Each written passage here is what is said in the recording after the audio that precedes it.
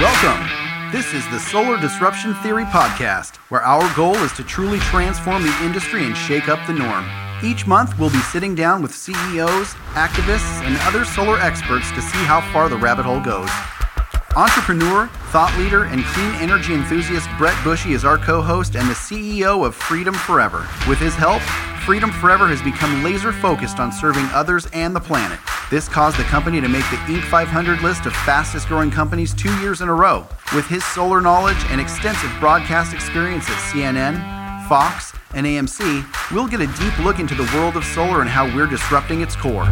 Today we're excited to sit down with Chief Visionary of Dividend Finance, Eric White. As CEO, Eric offers innovative financial solutions and a unique financial strategy taken from his in-depth experience in the energy sector. Eric's 360 perspective as operator, investor, and transactional banker, which was developed from experience sitting on all sides of the table, helps him leverage a unique perspective of the home energy financing space. Eric champions Dividend's core belief that people matter, which means treating customers and consumers as family and holding partners accountable for doing the same. Eric is relentlessly leading Dividend to achieve the highest quality and compliance standards in the industry through Dividend's core value of doing the right thing at all times. During Eric's tenure, he has assembled an executive team of some of the sharpest leaders in the consumer credit, home energy lending, and renewable industries, and we can't wait to pick his brain. We have harnessed the power of the sun. What matters now is what we do with it. This is Solar Disruption Theory, created by Freedom Forever.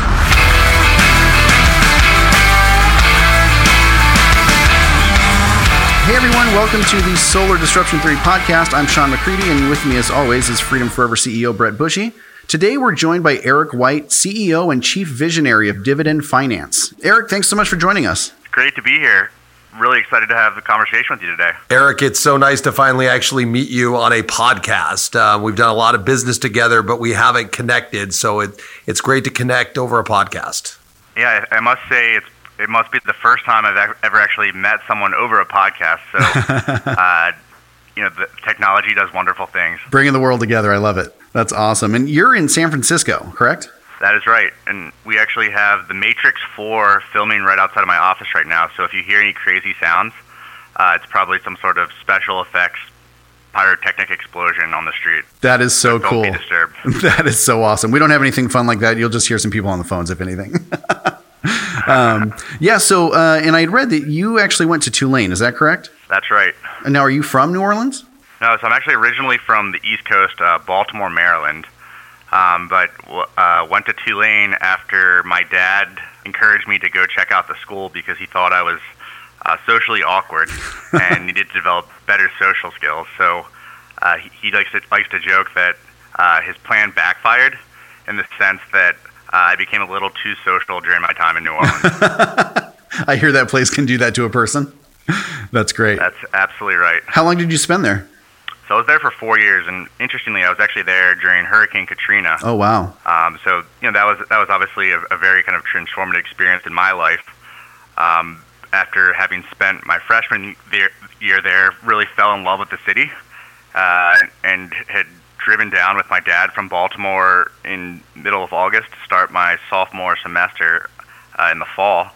And about 2 days before school started was when they evacuated the city.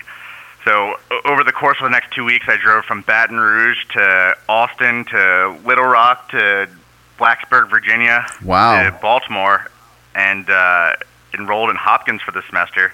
I was interviewed by the local TV station where I thanked all the administrators of Hopkins for allowing displaced students to attend. And then I went home that night and realized that I would have to live with my parents for the rest of the semester. And I had some friends that were students at Middlebury, which is a college up in Vermont, that had not started classes yet. And they convinced me to drive up to Middlebury with them, and I actually ended up spending the entire semester up there. Gotcha. That's a wild journey. It was crazy. And, I'd say the university itself is the largest employer in the city of New Orleans. And, we were really some of the first people back in the city the following January, following the hurricane. So going back into a city that's kind of experience such a massive disaster, Right. really changes your perspective on a lot of things. For me, it really kind of put kind of my focus on, appreciating what I had. Yeah. And, not realizing that it could go away in a minute tomorrow. I mean, we were quite frankly lucky to be able to even return to school. And I think the students returning to the city was really a big part of the energy in the city, and was critical in its kind of revival and rebuilding. And over the next couple years, Tulane really established itself as a leader in community service across all universities nationally. Right. For obvious reasons there, but I'm a huge fan of New Orleans. I still go back for Jazz Fest every year. It's truly a special place. That's great. So you do get back every year then. That's awesome. That's a good thing to have, I think. Absolutely. So fast forward to present. You refer to your perspective as sitting on all sides of the table. So how have your experiences professionally or personally brought you to where you are now? Absolutely. So when I was in high school, or really since I was a little kid, I had this belief that I wanted to be a politician. I wanted to be president. So while I was in high school, I applied to be a U.S. Senate page. For those of you that aren't familiar with what a Senate page is, these are, if you turn on CNBC2 or C-SPAN 2 rather, and you look at the Senate rostrum, you'll see a bunch of teenage age kids sitting around the rostrum in blue suits. And really, their role is to support the operations of the Senate, which means running messages from senators to committee meetings, getting senators water, collecting their speeches, tracking down senators for votes. But you're as a page, you really get a firsthand experience of how politics really works. So, luckily, I was accepted as a member of that page program, and was Tom Daschle's page during the 103rd Congress, which happened to be a fairly tenuous time in our nation's history. For one, it was when we invaded Iraq. Right. In the second Gulf War, and it was also a very evenly split Senate, 51-49 Republican-Democrat. So very frequently, Dick Cheney, who was the vice president at the time, was required in his role as president of the Senate, which is another role of the vice president, to actually cast tie-breaking votes. So had a lot of exposure to a very tough time in Washington that honestly looks like a walk in the park compared to today. Right. But after having spent nearly 6 months seeing how politics works firsthand, really determined that I felt that I could make more of an impact in my life in the private sector, and was actually quite discouraged and underwhelmed by how the nation operated at its highest level. What a unique perspective, though, to be able to sit and see that the inner workings from that perspective. Yeah, and especially at that age. Yeah. When you're really kind of still finding who you are Right. as an individual. Yeah. So it was eye-opening in many ways, some good, some bad. But I think the good news is I'm not a politician, so I think I made the right decision. That's not to say that I wouldn't be one in the future, but at least for the time being, I'm quite happy staying out of the public eye. Right. Yeah. So if you could just kind of walk me through, how you ended up where you are now with Dividend, how did that journey begin? So I'll kind of come back to the all sides of the table question that you originally asked. But while I was studying undergrad at Tulane, I studied abroad for a semester in Vienna, Austria, of all places. Oh, wow. Why Vienna? Because I looked at all the different potential locations that Tulane students could go, and I found the one where I didn't know anyone else that was going. And that was kind of a deliberate decision to really get an authentic experience. Yeah. Where I was put outside of my comfort zone.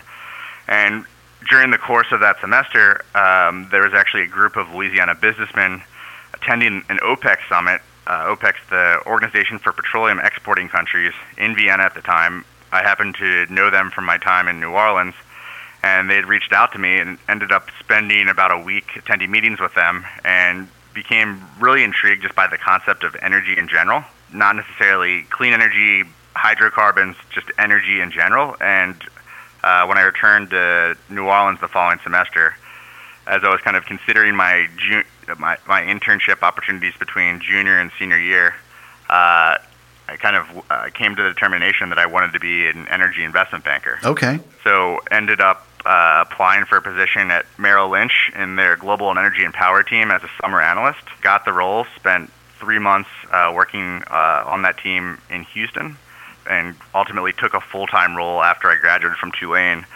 and really spent the first several years of my career kind of on the dark side of energy.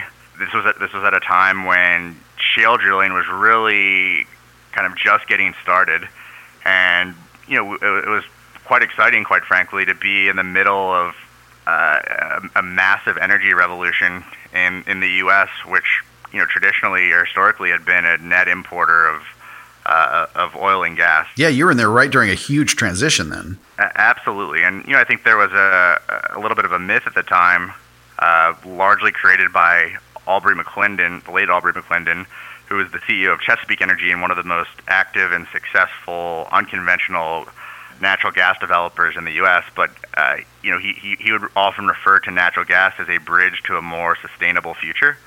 And I think it was kind of widely accepted at the time that natural gas was really a stepping stone to something cleaner.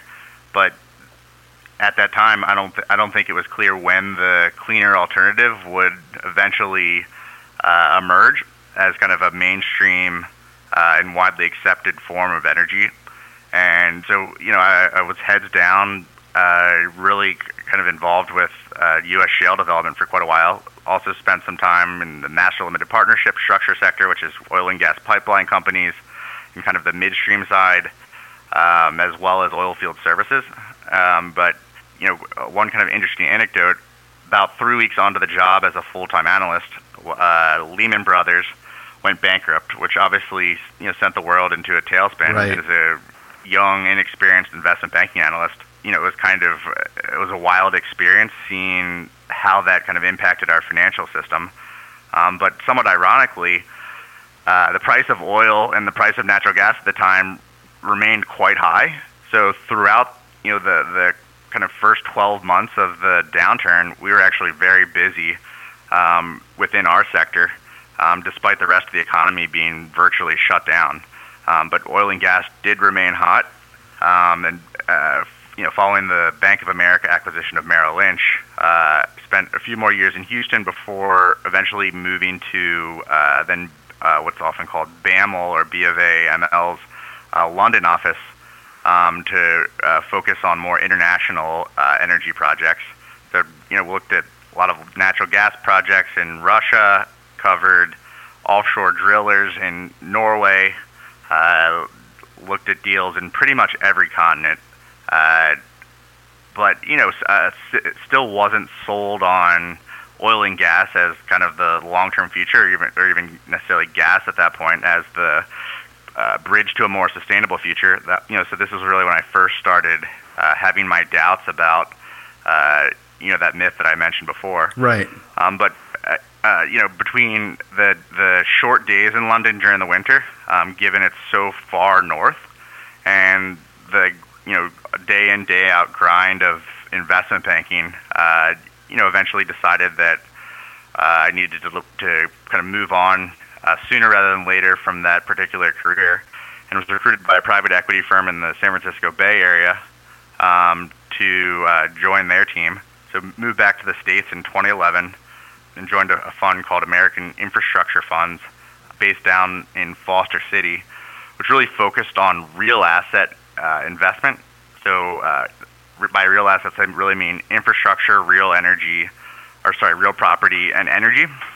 And in that context, we would buy operating businesses involved in those three kind of sub-verticals of the real asset space, and either take them public, sell them, or have some other sort of monetization event. Mm-hmm. And within the kind of energy aspect of that, we did a lot of dirty stuff. We did some clean stuff. I think that, the good news is in the process, I learned a heck of a lot about really creative ways to structure financial transactions. And after having worked there for a couple of years, really started to see an opportunity to build something on my own that was focused on aggregating what I call micro infrastructure assets.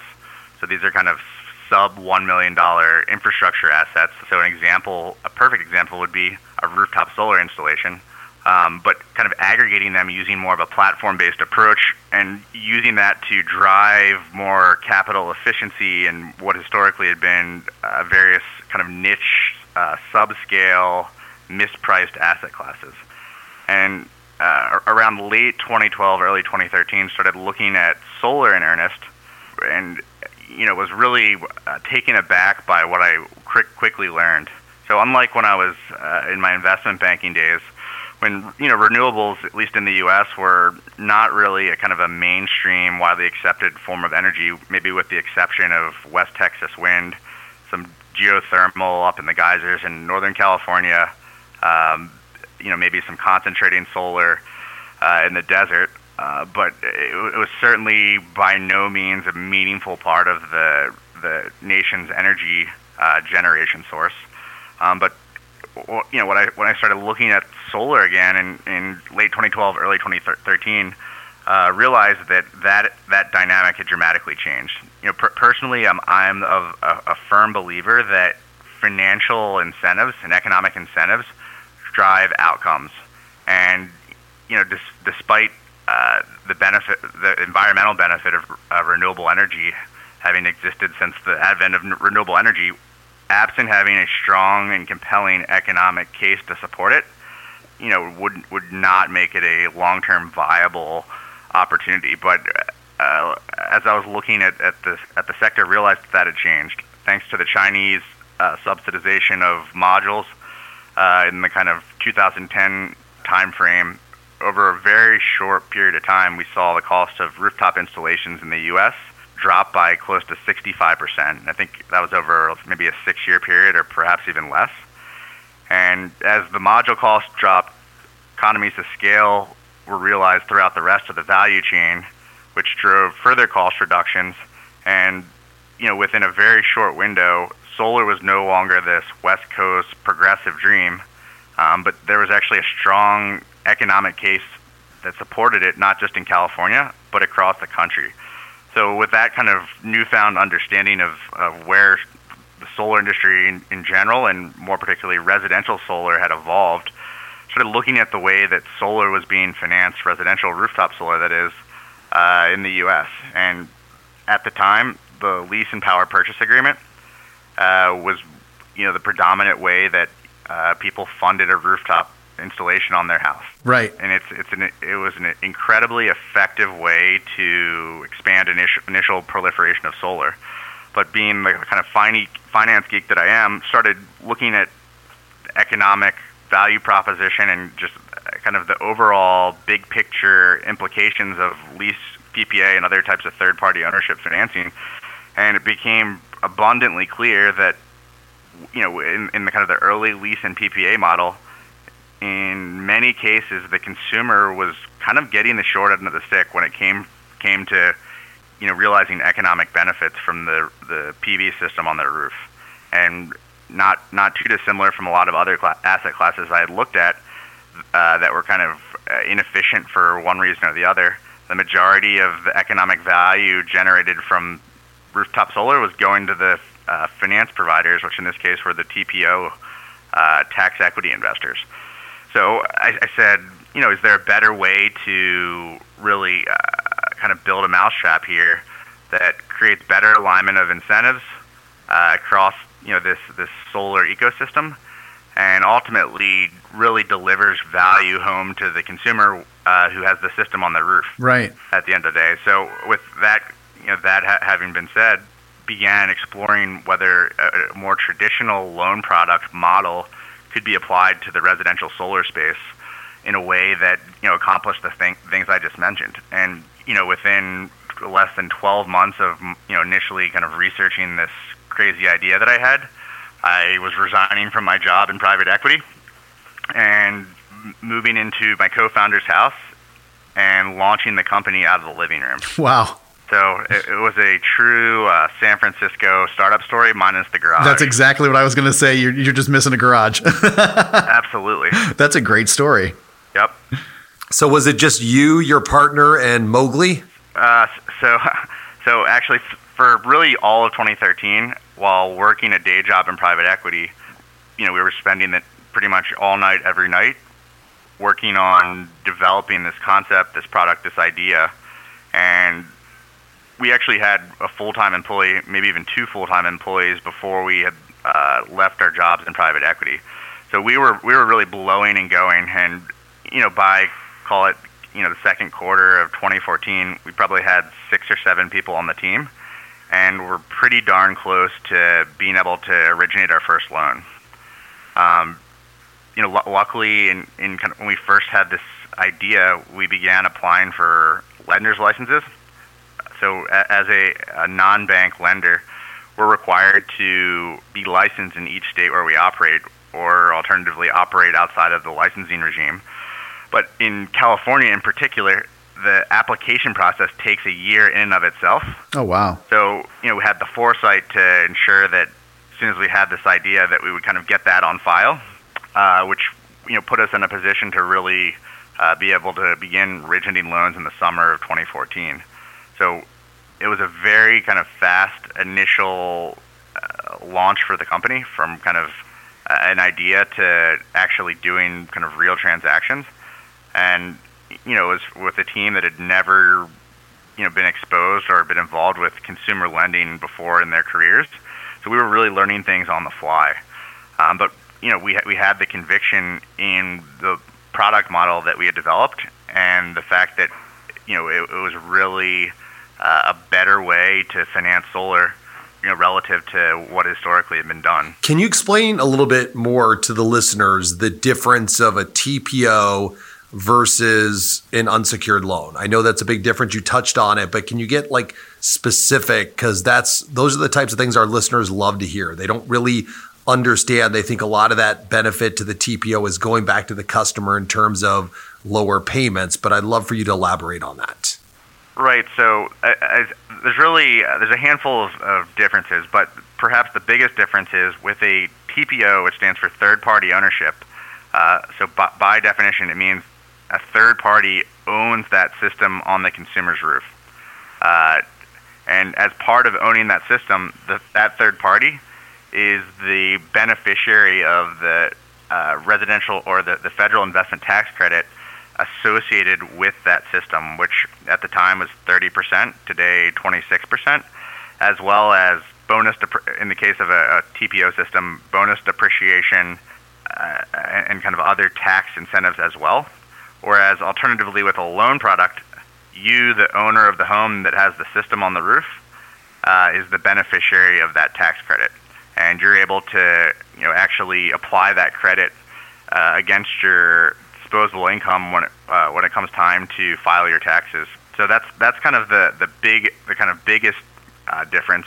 But with TPO financing, whether it be a lease or a power purchase agreement, more often than not, you're likely to see what's called a contractual escalator in your lease term. So, for example, if you're being sold a lease product, typically what a sales rep would do is they would look at your current utility bill and come up with a lease structure that allows you to pay somewhere between 10 and 20% less than your current monthly utility bill via a lease agreement. And with an contractual escalator, each year your monthly payment will step up by the percentage of that escalator. So, for example, if you had a 3% escalator, in the second year, your monthly payments will be 3% higher than in your first year. And, I think that's a really important distinction from a loan, in the sense that with an unsecured loan, your monthly payments are flat through the life of the loan. And in an environment where utility prices historically have escalated by somewhere between 2 and 5% on average per year over the last 30 years, you're able to realize more benefit by virtue of having that solar system on your roof than you would have if your upside is capped by that contractual escalator. And to the extent utility rates actually go down in your market for a year or 2 years, which isn't inconceivable and happens all the time, you're worse off on a relative basis because your lease payment is actually going up while the alternative energy source, which would have been the utility grid, those costs have actually gone down. So you end up in a situation where you're actually upside down from a monthly cash flow standpoint for a period of time. So the biggest takeaway is with a loan, you own the system, you're the beneficiary of the tax credit, and you realize uncapped economic upside in a escalating utility price environment. And how do you see all of this evolving over the next 5 years, decade? Yeah, I mean, I think for one, I would say from the time that I got involved in the industry, I've seen pretty massive maturation in really every part of it.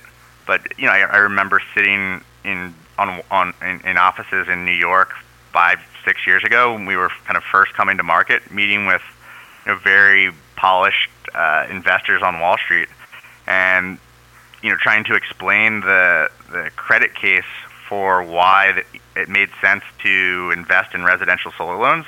They were looking at us like we were from outer space. And at this point, residential solar loans are very much a mainstream investment or asset class for insurance companies, for banks, for pension funds, for asset managers. And there's been a massive amount of securitization activity in the residential solar loan sector and the lease and PPA sector over the last 5 or 6 years. And even within kind of the lease and PPA investment world, I would say that there's a much better understanding and appreciation for the nuance that's associated with a tax equity financing product, which leases and PPAs are, within the broader institutional investor community. So, we've come a heck of a long way from where we were, and that just really applies to the residential financing investment side of things. But really, in all parts of the solar sector, we've seen the industry mature. Whereas 5 years ago, the lion's share of the U.S. residential installation market was controlled by really 3 or 4 parties, biggest being SolarCity, that probably collectively had nearly 65, if not 70% of the overall market. Today, a significant part of the market, 50% or more, is actually controlled by local and regional contractors. And I think that was also that wasn't a part of our original thesis when we were developing our loan product, but within a short period of time after having spent quite a bit of, or having had quite a bit of exposure to residential solar contractors, we saw that paradigm shift that would eventually happen, 3 or 4 years before it did occur. And I could give countless other examples of how the industry has evolved just since I've been involved. But going forward, I would continue to expect it to go through change, go through phases of maturity. But I think it's a much more stable, in some ways boring, which isn't necessarily a bad thing, sector than it was 5 years ago. Right. Now, I think where it gets really interesting is when you start kind of talking about other distributed resource opportunities that kind of sit alongside solar, whether it be battery storage, kind of behind-the-meter services that can actually be provided to the utility company, whether it's demand response aggregation, load balancing, load optimization, or other types of things like that it gets really, really interesting. My personal perspective, and I've kind of had this for quite a while, is that over time, you will see a shift to a more distributed model for really all parts of the world, whether it's related to food, whether it's related to water, and energy probably being the best example. And it is a little bit counterintuitive to when you think about how we've developed the energy infrastructure in this country. It's all based on a centralized hub and spoke model where you have single points of failure that impact massive amounts of people, that may be, thousands of miles away. And, that's not to mention the fact that, just makes a lot more sense for the point of energy consumption to be in close geographic proximity to the point of energy generation, because you don't have to figure out how to actually move it from point A to point B across transmission lines, because it's kind of right at the same location. So I think over time, what you'll actually start to see is that the grid will evolve to be no longer the primary source of power, and actually really a backup source for the end user, with the end user owning both generation and storage capabilities on their physical property. Eric, that is a great perspective. And one of the things you just hit on is that I'm a big history buff myself. And I'm trying to really understand, because I don't come from the solar industry and I got involved in with Freedom in 2015. I'd love to know what your original thesis was. You talked about what happened with Solar City. One of our guests on the podcast has been Tage Serra. I know Hayes pretty well. And I'd love to know what your original thesis was, because I still try to unpack and figure out what happened with Solar City. They had such breakneck growth, and then all of a sudden you've seen them, decline in the last few years. But I'd love to get your take on that. Sure, absolutely. So I guess there's really two questions there. What's my take on Solar City, and then what was our original thesis? So, I mean, our original thesis was really to develop creative financial solutions that broke down capital barriers in the distributed resource ecosystem, with residential solar loans being our kind of first test case. It was just so abundantly clear to us that was a better financial product for a consumer looking to put solar on their home in most cases than anything that previously existed in the market. And over the course of 2013, as we were really diligencing the sector, I probably cold called or had warm introductions or other types of conversations with close to 100 residential solar contractors around the country.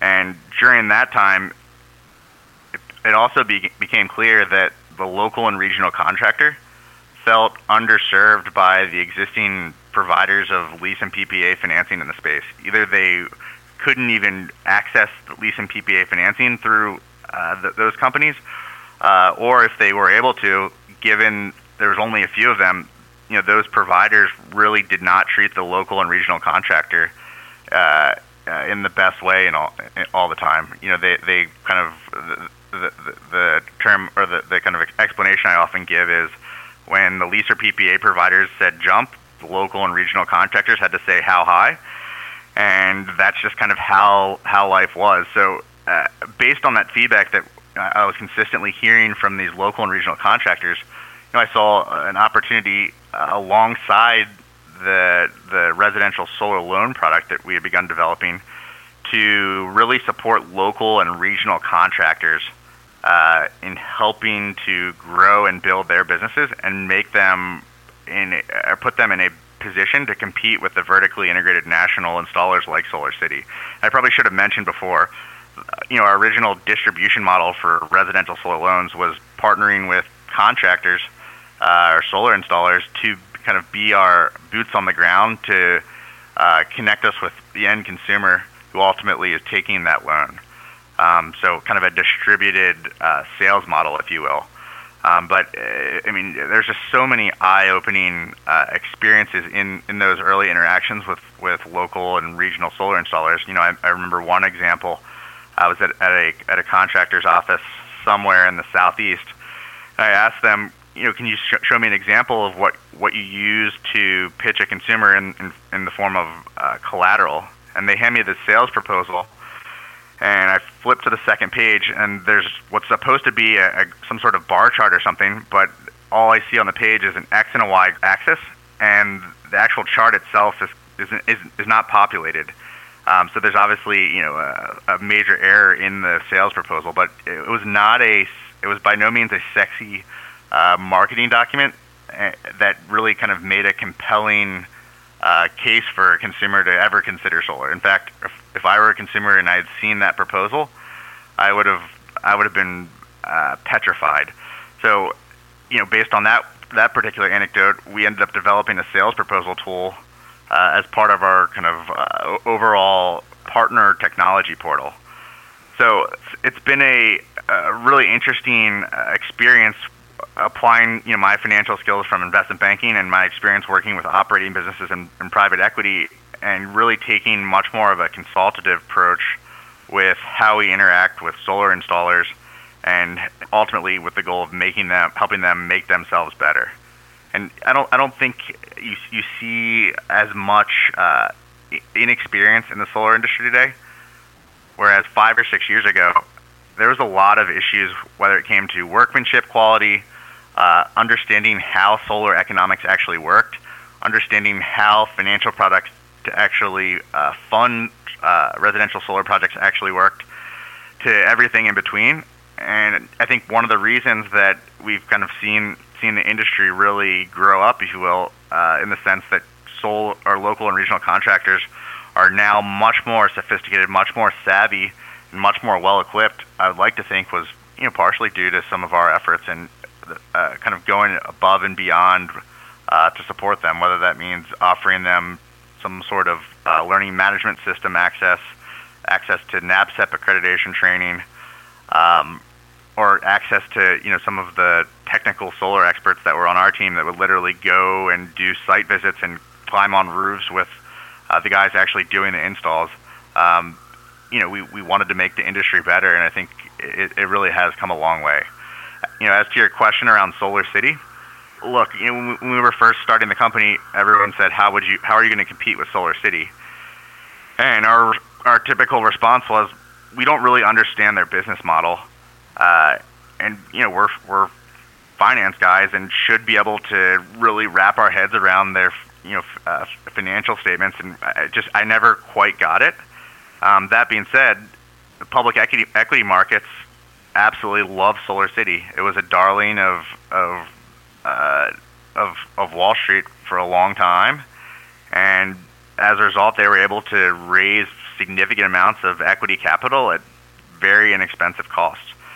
And I think much like many other companies that emerge out of the Silicon Valley Bay Area, they were really valued on top-line growth versus profitability, and based on the fact that public markets valued them on that metric, that's what they focused on, because that's what gave them the ability to continue to raise cheaper capital.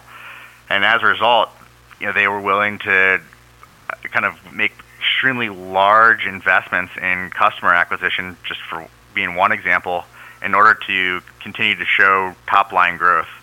And I think eventually the broader public stock investment community had a shift in perspective on a lot of the companies that were coming out of this area, not just in the solar sector, but really the kind of technology sector in general, of which Solar City was kind of being lumped in with these VC-backed Silicon Valley tech companies.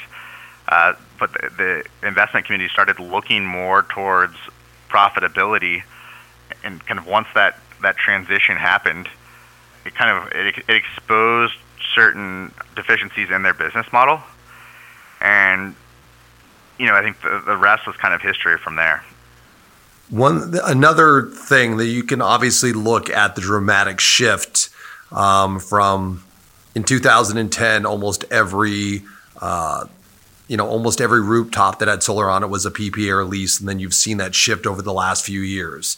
Yep. Do you see a resurgence of the TPO or PPA or lease option with Safe Harbor? And I'd love for you to maybe explain to the audience exactly what Safe Harbor is. Yep. So, in case folks are not aware, there's a 30%, or there was a 30% investment tax credit associated with solar, and it's been extended multiple times in the past. And currently, based on current legislation, it is stepping down by 4% this year. So whereas last year it was a 30% credit, this year it's 26%. And next year it will step down to 22% before stepping down to 0 in 2022 for owner rooftop solar, and to 10% for tax equity solar. in 2022. So with the safe harbor, it allows lease and PPA providers to continue to get legacy credit levels based on having actually demonstrated a capital outlay associated with particular projects. So what ultimately that means is, on a relative basis, the lease and PPA providers should have a advantage as a result of that safe harbor, for this year. And then, of course, because there'll still be a 10% tax credit on lease and PPA systems after 2021, whereas there'll be 0% credit for owned systems. There'll be an ongoing relative advantage thereafter. Yeah. So, do you believe that you will see a resurgence of the amount of projects that are sold with TPO options versus unsecured loans? Do you see that trend starting to equalize or shift in the other direction? I mean, certainly it's going to help lease and PPA regain some of their lost share to the loan product. I'm not sure that it's going to be especially meaningful. Maybe it's kind of a 5 up to a 10% market share pickup at most. Where I think you'll see kind of the biggest growth in the lease and PPA market is actually in based on the California new home solar mandate, application of lease and PPA financing to support solar on new homes as required beginning this year under state law. I want to take a step back for a second. You had mentioned solar and storage. So this is just something I like to learn from every guest, really. What do you think it's going to take to grow that in the next decade? Sure. So, the economic benefit of storage. So let me step back for a second. So there's several drivers as to why people put solar on their house or solar and storage. My friend Brian Keene from Smart Power often will say solar makes sense. That's SENSE or CENTS.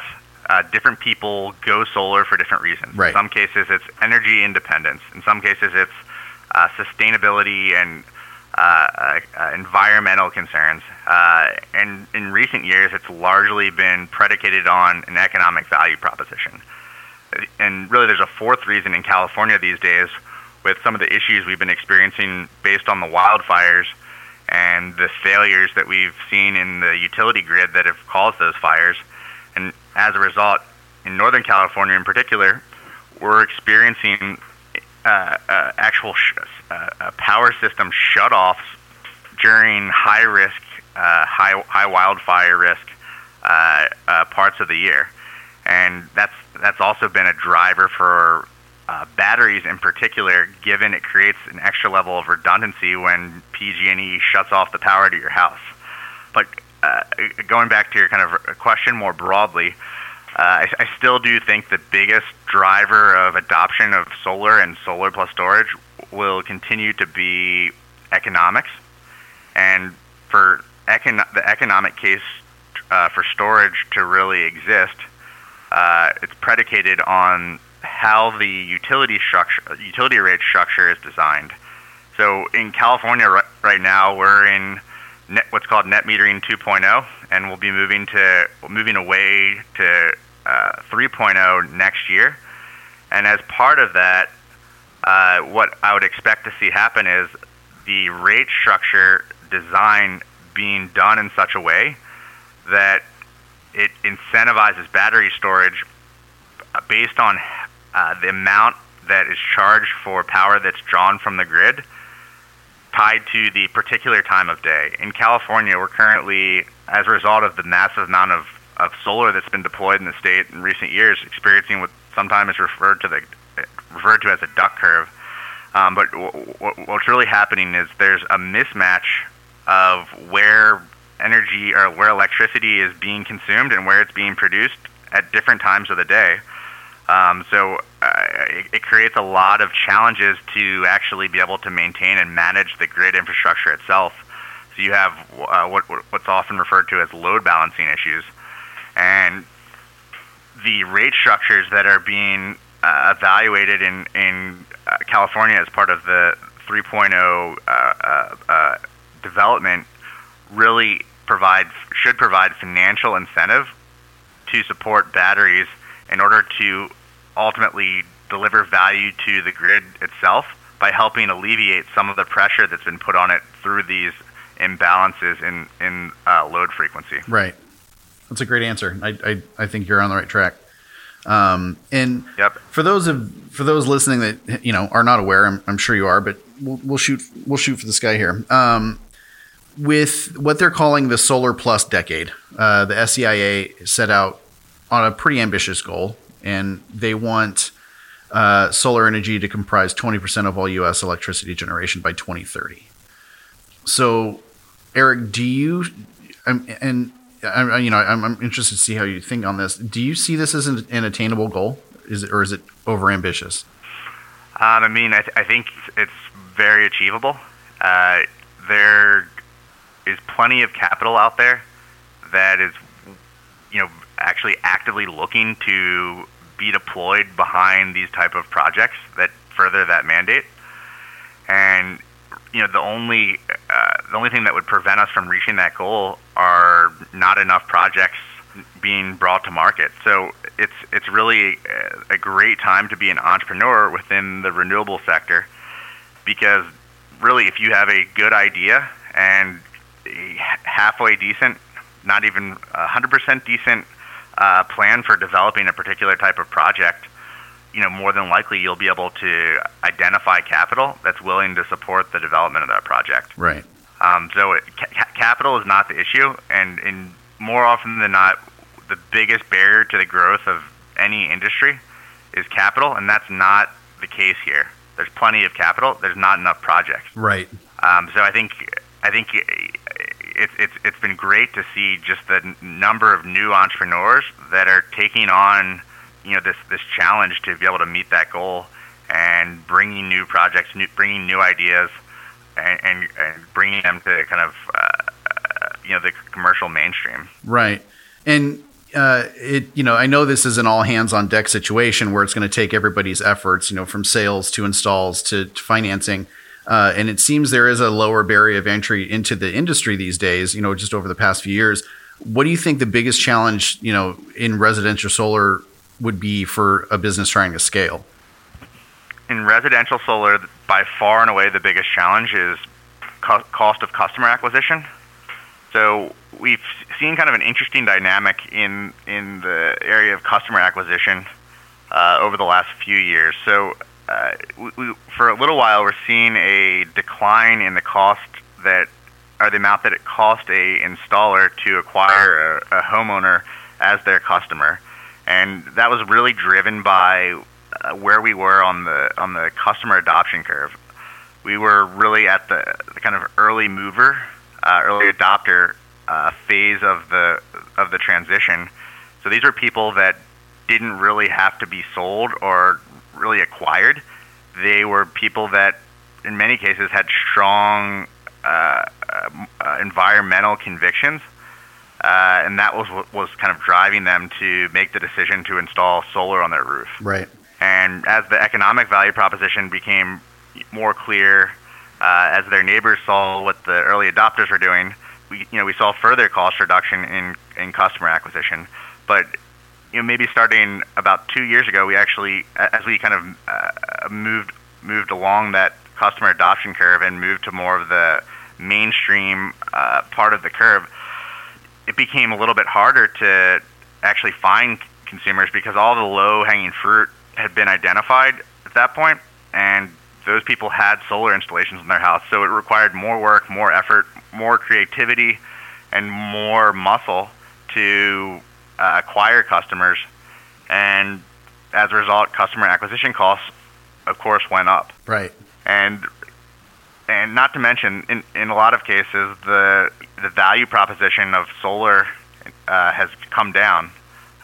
Independent of a battery incentivized rate structure in California, the value of a rooftop solar is not as much as it was for someone getting an installation today as it was a couple of years ago. And different states are kind of in different stages of their development. But what's kind of interesting is there's really almost a positive feedback dynamic from the trend of higher customer acquisition costs, because as the customer acquisition costs go up, so do the cost of the purchase of a new system for a consumer. So it becomes kind of this self-perpetuating situation where it's becoming more expensive to acquire customers because, for a variety of reasons, but because it's more expensive to acquire customers, the cost of installing a system is more expensive, which makes a prospective customer less inclined to consider doing it. If that makes any sense. No, it makes a lot of sense. And I do have a question from a marketing, is that why has there not been one cohesive national marketing campaign? Even when SolarCity was 35% market share, I don't believe they had a cohesive marketing strategy. It was people using the different vehicles or sales funnels. Why has no one used traditional marketing channels in this industry yet? I'm not sure that they haven't necessarily used traditional marketing funnels. I think the bigger issue is there are very unique aspects of the selling proposition based on probably more so than anything else where that consumer actually is located. There's state and local incentives. Every utility company is going to have different retail electricity prices, different retail electricity structures, and that consumer is going to have a different roof. They're going to consume different amounts of energy, and they're going to have different goals in mind when it comes to why they would want to even consider making that decision. So being able to kind of tailor a one-size-fits-all marketing approach that really works for every single prospective customer in every market has been very challenging. And of course, you also have the consumers that are going solar for reasons that are not necessarily even economically related.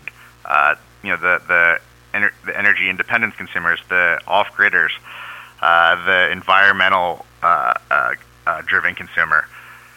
So it's not a simple narrative that can be applied to everyone, and you really have to be very thoughtful and data driven in understanding each unique consumer to be able to effectively present the narrative that gets them excited about doing these type of investments on their home.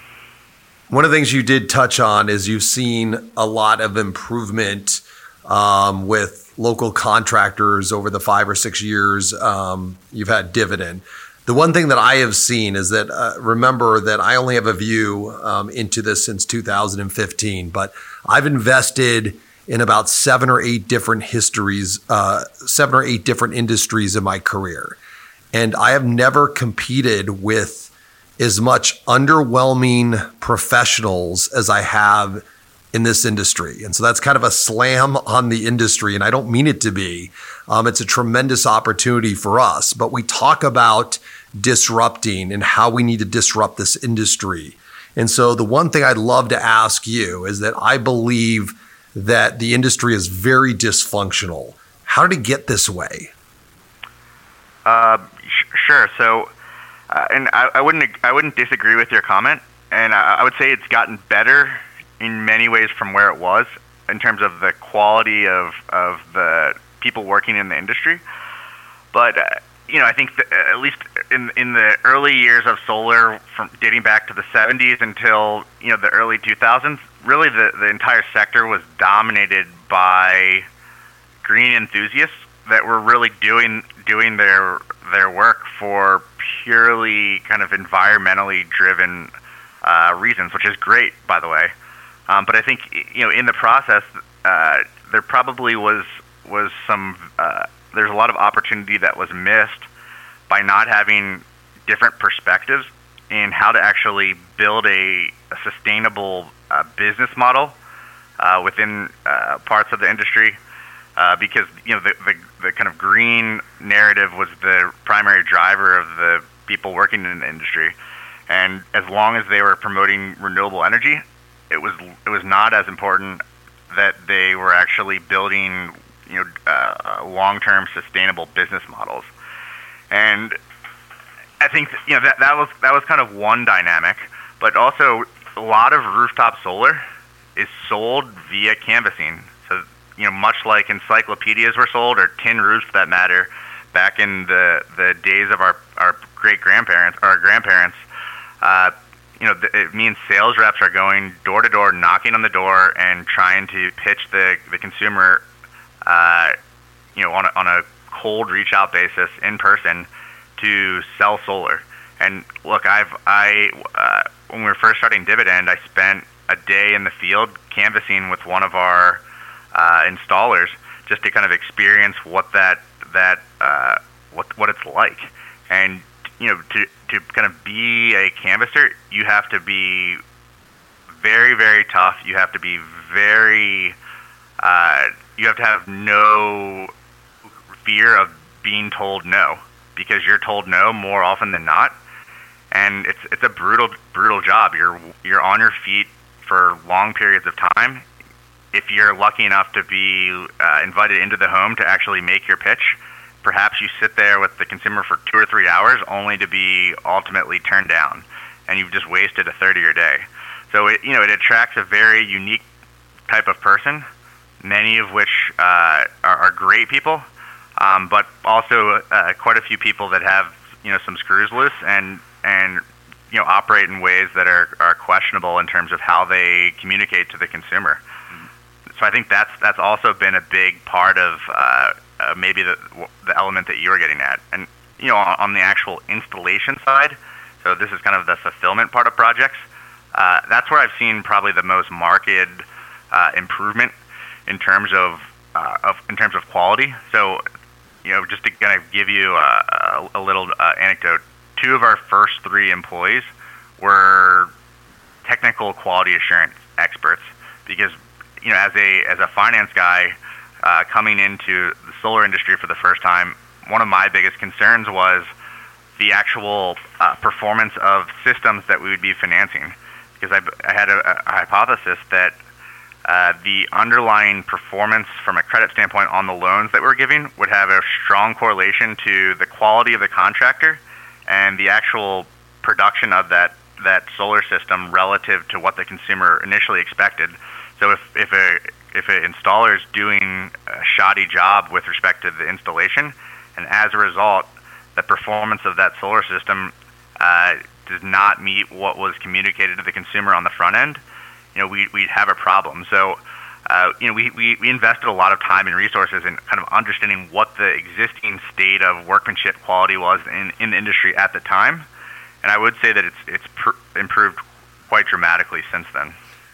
All right, and I will always tell you that I have talked to other people in the industry, and when I talk about things like standard operating process or intuitive software, I get the look across the table that I'm speaking Latin. And those are the frustrating things as we scale, is that I just don't see the process out there that I've used in all the other businesses and industries I've been in. I just don't see it in this industry. And our goal is obviously to elevate, and I think that's why this is such a tremendous opportunity for Freedom and for us. I couldn't agree with you more. And, I gave the anecdote earlier about the really questionable sales proposal that a contractor had shown me, not because he was trying to produce a bad sales proposal, but because he was not sophisticated in developing a consumer-facing document, and us kind of resultingly developing a sales proposal tool within our technology.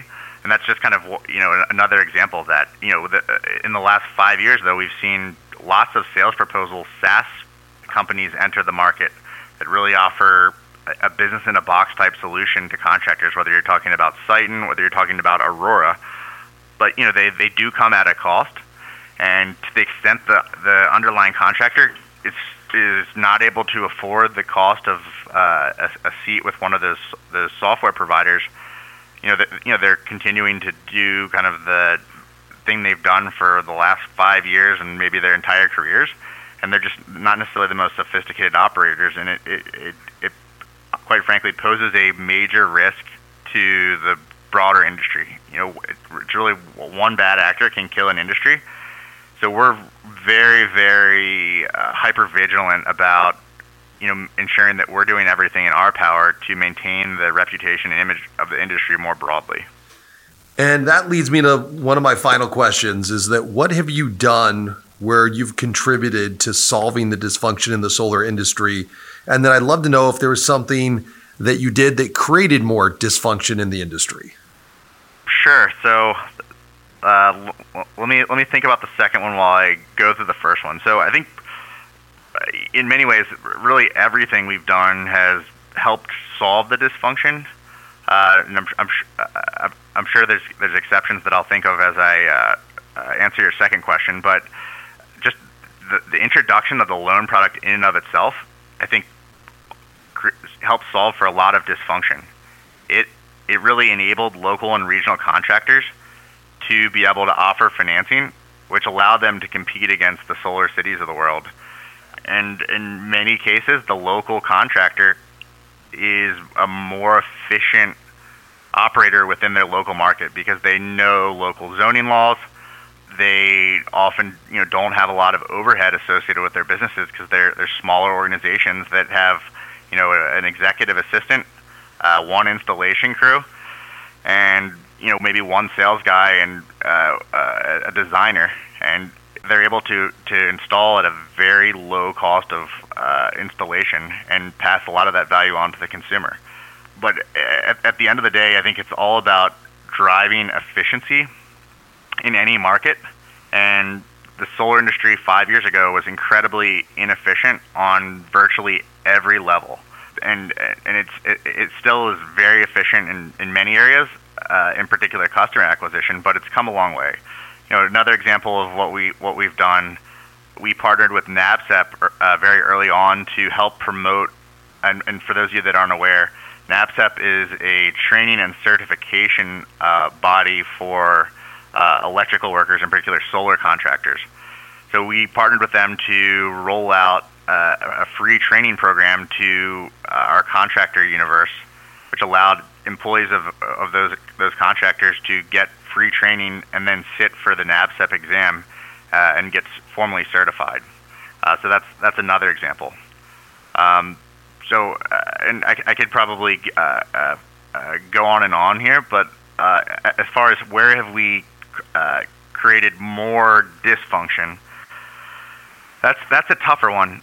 I'm sure there's small things that we've done here or there, but I think one of our corporate values is alignment, and I think we've really embraced that as an organization in everything that we do. And while maybe we'll make a misstep here or there, I'm not sure there's anything that kind of has glaringly stuck out to me as where we've kind of really created more dysfunction. Other than, actually, I have one. So very early on, we had capital issues. This is in like the first 18 months we were in business, for reasons that were kind of outside of our control. And there's a period of time where we had challenges making payments. That kind of put our installation partners in a precarious position for a period of time, and through a lot of hard work, we were able to get through that. And I don't think there was anyone that was ultimately really damaged in a meaningful way as a result of it. But it was a scary time, and I think when there's kind of uncertainty around capital in the space, that creates a lot of dysfunction. And the somewhat ironic thing, without kind of giving the full story, the indirect reason for our issue actually was related to the ultimate bankruptcy of SunEdison, and it's kind of several iterations removed, but that was really the driver of kind of how we ended up in that situation. But I think now that the industry has kind of evolved for 4 or 5 more years, you don't really hear about that as much, with capital channels being shut off overnight. That's not to say it doesn't happen and can happen, but it's just not something you see or hear about as frequently as you did previously. And I think the important thing is, moving forward and, keeping the integrity in the industry and, doing what you're doing and just kind of bringing knowledge and experience and, showing that doing things the right way is a good thing. Yep. And, the other thing I would say is we've been very deliberate in our hiring strategy to bring people into the company that don't come from the solar industry. Certainly there's great people out there in the solar industry, but when you don't bring a fresh perspective to how you do business and you just kind of accept the status quo as how things get done, is when you end up with a situation where there's inefficiency, when there's dysfunction, and there's not innovation. Right. We have the same view here. Same exact thoughts. Yep. And that's all great information. Such great insights. Thank you so much. And I think on that note, that's our time for the day. Great. Well, thanks again for having me on, and I look forward to meeting you in person next time I'm down in Temecula. Eric, it was a pleasure. Yeah, thank you so much. Again, we really appreciate your insight, and thanks so much. Thanks for contributing to the success of the industry, and also thanks for contributing to our show. This is a fun thing we're doing, and we hope it's insightful for everybody. No, this is really cool. Yeah, we love doing this. So for more information on Eric and Dividend, head over to dividendfinance.com. For everything you need to know about Freedom Forever and the Solar Disruption Theory podcast, visit solardisruptiontheory.com. Also, make sure to subscribe, leave a review, and help us share this podcast with the world. On behalf of Brett, Eric, and myself, thanks so much for listening to the Solar Disruption Theory podcast, and we'll talk to you soon.